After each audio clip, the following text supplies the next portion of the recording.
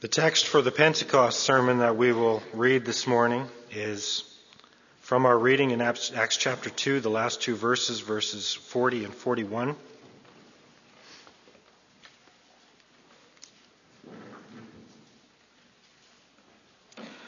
With many other words he warned them, and he pleaded with them, "Save yourselves from this corrupt generation." Those who accepted his message were baptized, and about 3,000 were added to their number that day.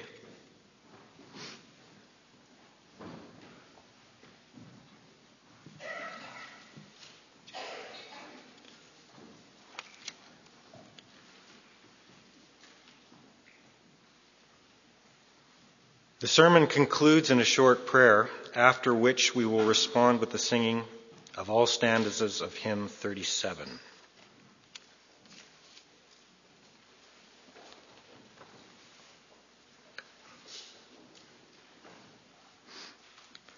Beloved congregation of our Lord Jesus Christ, many years ago, Christian preachers were regarded as some of the most important people in the world.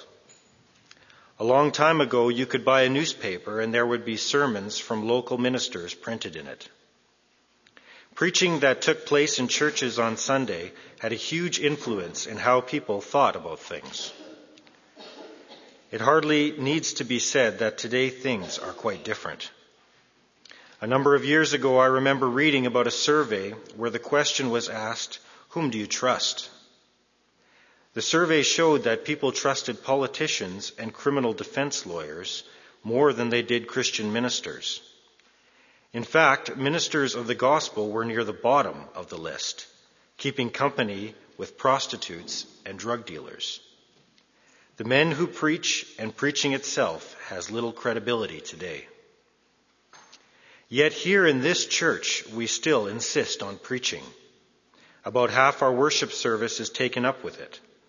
We say that we believe that preaching is the most important thing that happens in our worship service. The pulpit is front and center because we believe that preaching is to be central. Why is that? It's part of our tradition, but it's a tradition that's biblical. The Bible teaches us that the Lord Jesus works through the preaching of the gospel. The classic passage here is Romans 10, verse 14. How then can they call on the one that they have not believed in? And how can they believe in the one of whom they have not heard? And how can they hear without someone preaching to them?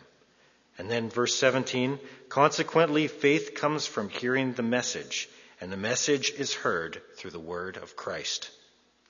When the scriptures are preached, Christ works with his word and spirit to create faith and repentance. He does it to work mind-blowing change in the lives of sinners like you and me.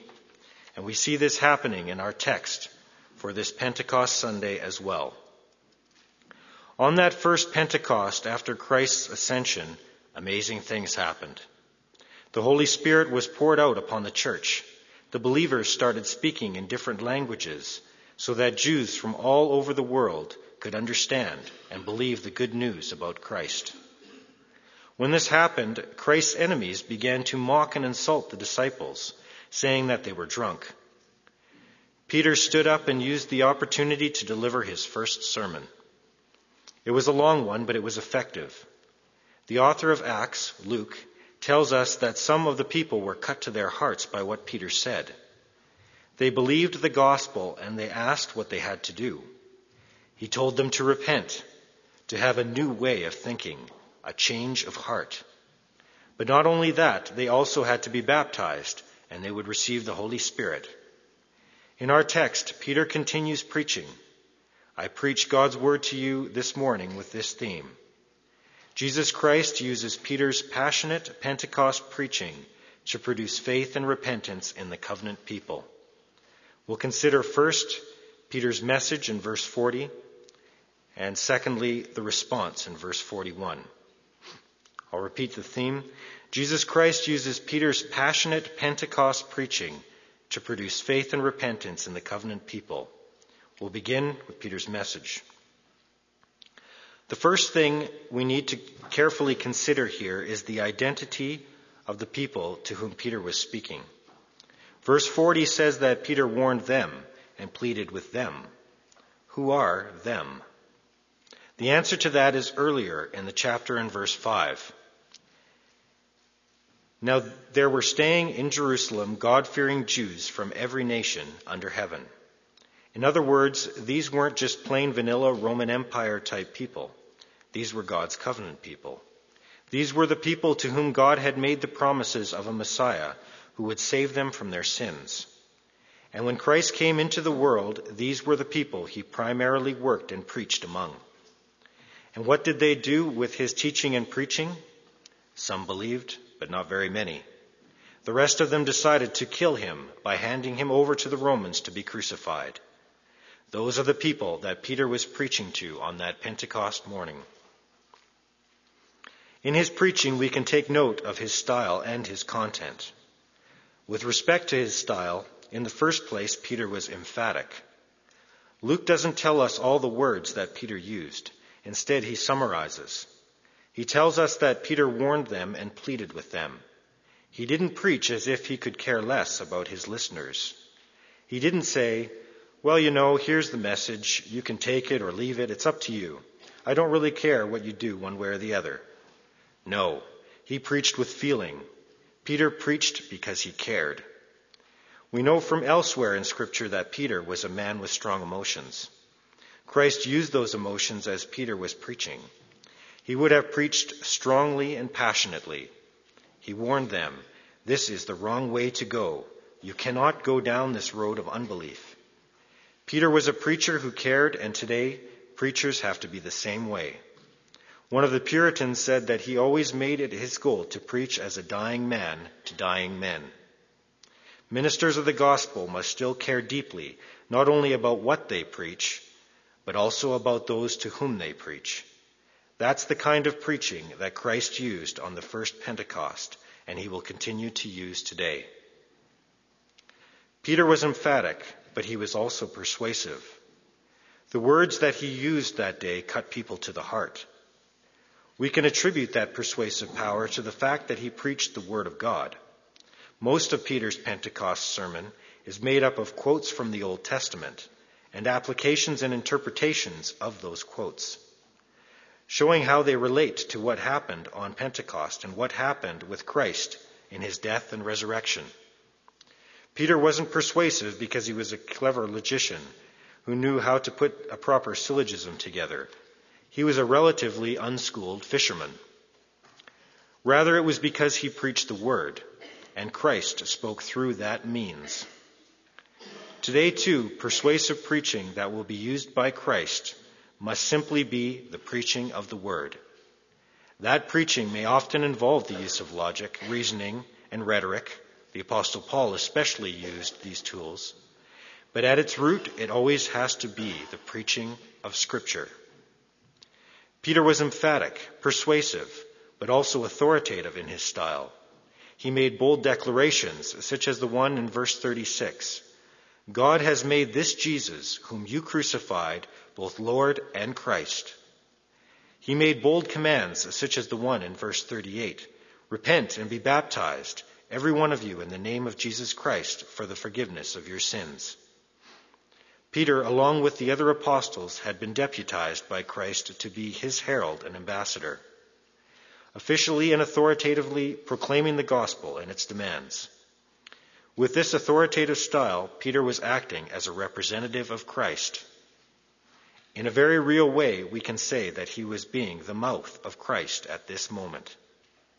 Today, preachers have likewise been deputized to be Christ's representatives, to be Christ's mouth. Ministers of the gospel should never shy away from boldly declaring what Scripture declares and commanding what Scripture commands. Okay, but now you say, what does that have to do with us? We're not preachers. We haven't been called to be ministers of the gospel. That's true. 2 points. What we read here about Peter's style does affect how we regard the preaching of the gospel. We should expect and even demand emphatic, persuasive, and authoritative preaching from our pastors. If my preaching doesn't fit with that apostolic style, I want to know about it, and I want to change it. And when we do get preaching in that style, we should accept it and thank God for it. A second point is that even though we're not called to be ministers of the gospel, we are all called to be witnesses for the Lord Jesus, both in how we talk and how we live. When people see our lives and hear our words, no one should have a good reason to mock Christ or his church. They may still do that, but we should never give them a good reason to do so. In our being good witnesses for the Lord, out of thankfulness for what he's done and love for him, we too have to show that we care deeply about other people. If others don't see our love, they will not easily be drawn to the Lord. If outsiders see a church full of people who couldn't give a rip about them, they're not going to want to come here and be among us as we worship and fellowship. In our care for others, we're called to follow Peter, not because Peter was such a great man. Peter was a sinner. We're called to follow him because he followed Christ, and because Christ was working through him. And more than anybody else in Scripture, the Lord Jesus loved people and cared for them. Because we have union with him, like Peter did, we too will love people and show this in our words and deeds, in our witness. Since we've looked at Peter's style and how Christ used that, let's now look at the content of his message, at least as it's recorded for us in our text this morning. Luke only gives us a short summary of what Peter preached at this exact moment. Save yourselves from this corrupt generation. We can see two things in these words. First off, connecting with Peter's authoritative style, this is a command. Peter tells the people what they have to do. He doesn't give them an invitation. He doesn't say, "Won't you please consider Jesus? I invite you to come forward and give your life to him." No.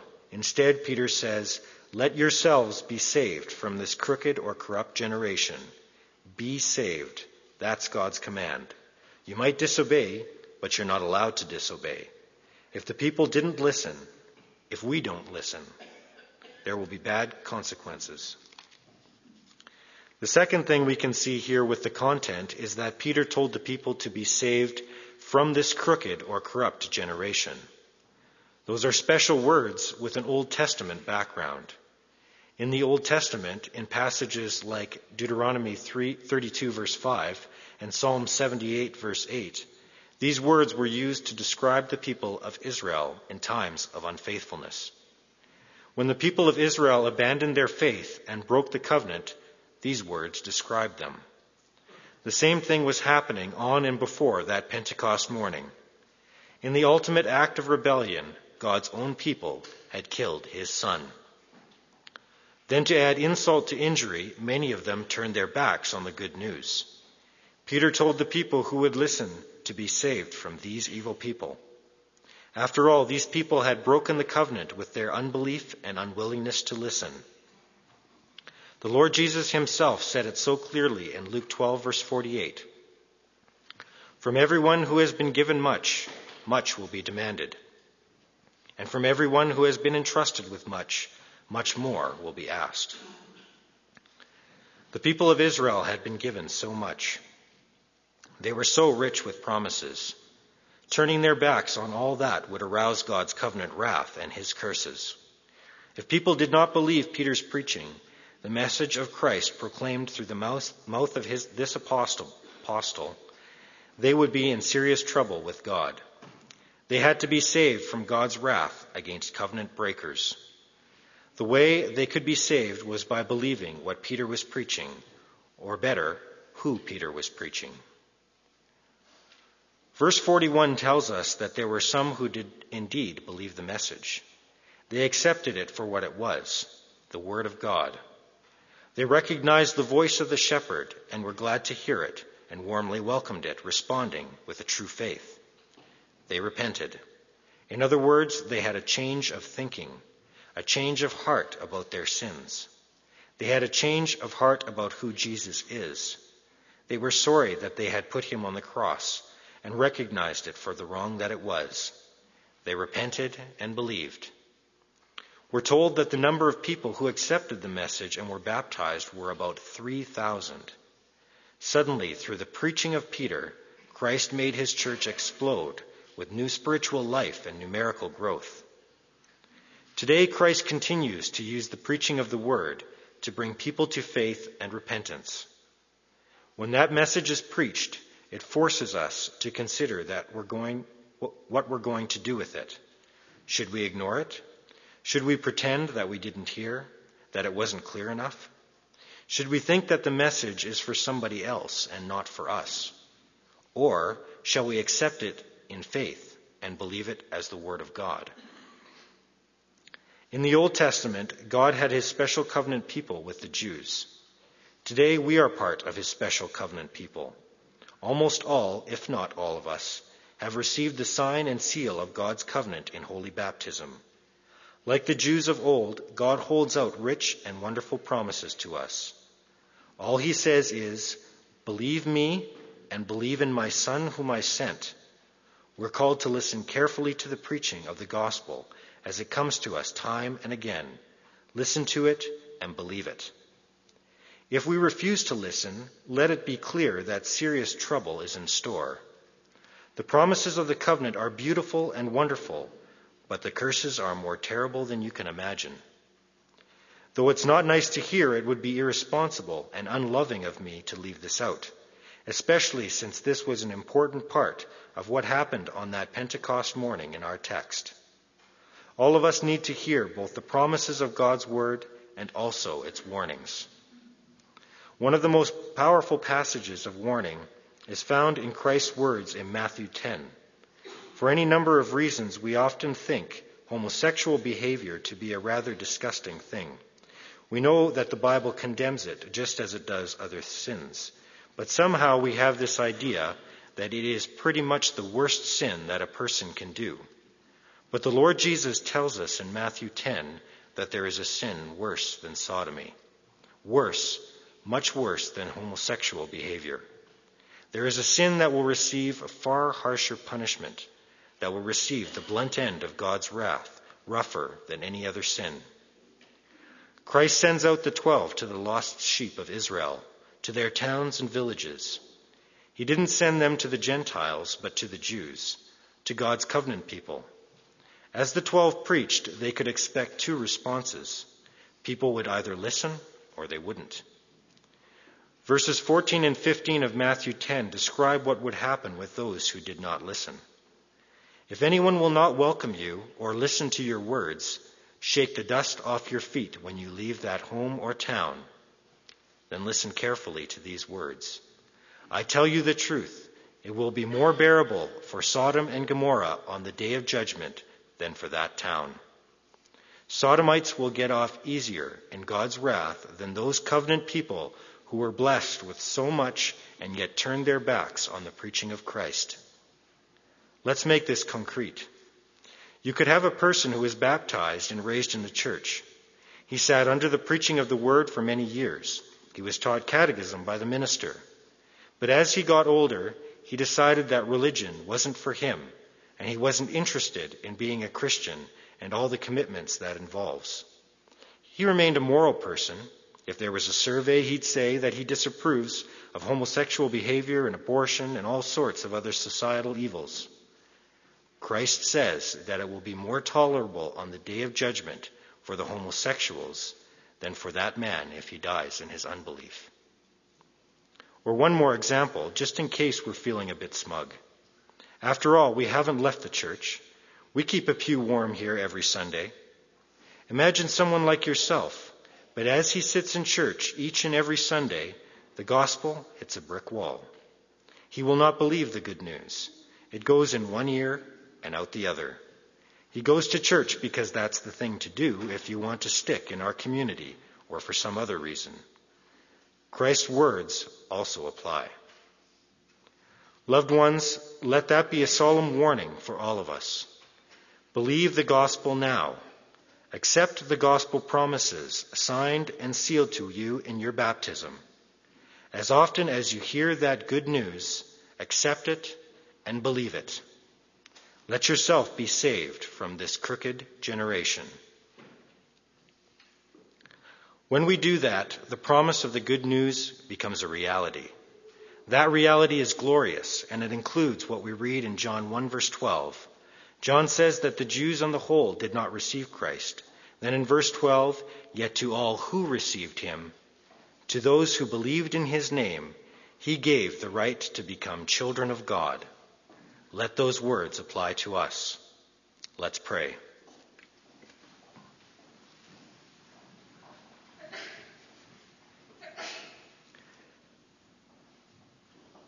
Eternal God, Father, Son, and Holy Spirit, we are so rich with your covenant promises. Father, you promised to adopt us for your children and heirs.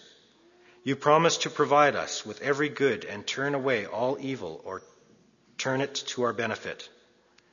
Lord Jesus, you promised that you would wash us in your blood from all our sins and unite us with yourself in your death and resurrection. Holy Spirit, you promised to dwell in us and make us living members of Christ. Lord God, who are we and who are our children that you should give us such beautiful promises? We thank you for the regular preaching of those promises. We thank you for the good news that we can hear each Sunday. Help all of your covenant people to embrace that good news and accept the promise. Help all of us to be saved from a crooked generation that turns its back on your promises. Lord God, give us more grace with your Holy Spirit so that we would listen to the preaching of the gospel and believe it. Grant that the gospel may be preached here faithfully, emphatically, persuasively, and authoritatively. We want to hear the voice of Christ here. May the preaching of our Savior penetrate our hearts and bear fruit in our lives. Lord God, may none of us fall under your covenant curses, but may each one of us receive the blessings promised. We pray it not for our own benefit, but for the glory of your name and in Christ our Lord. Amen.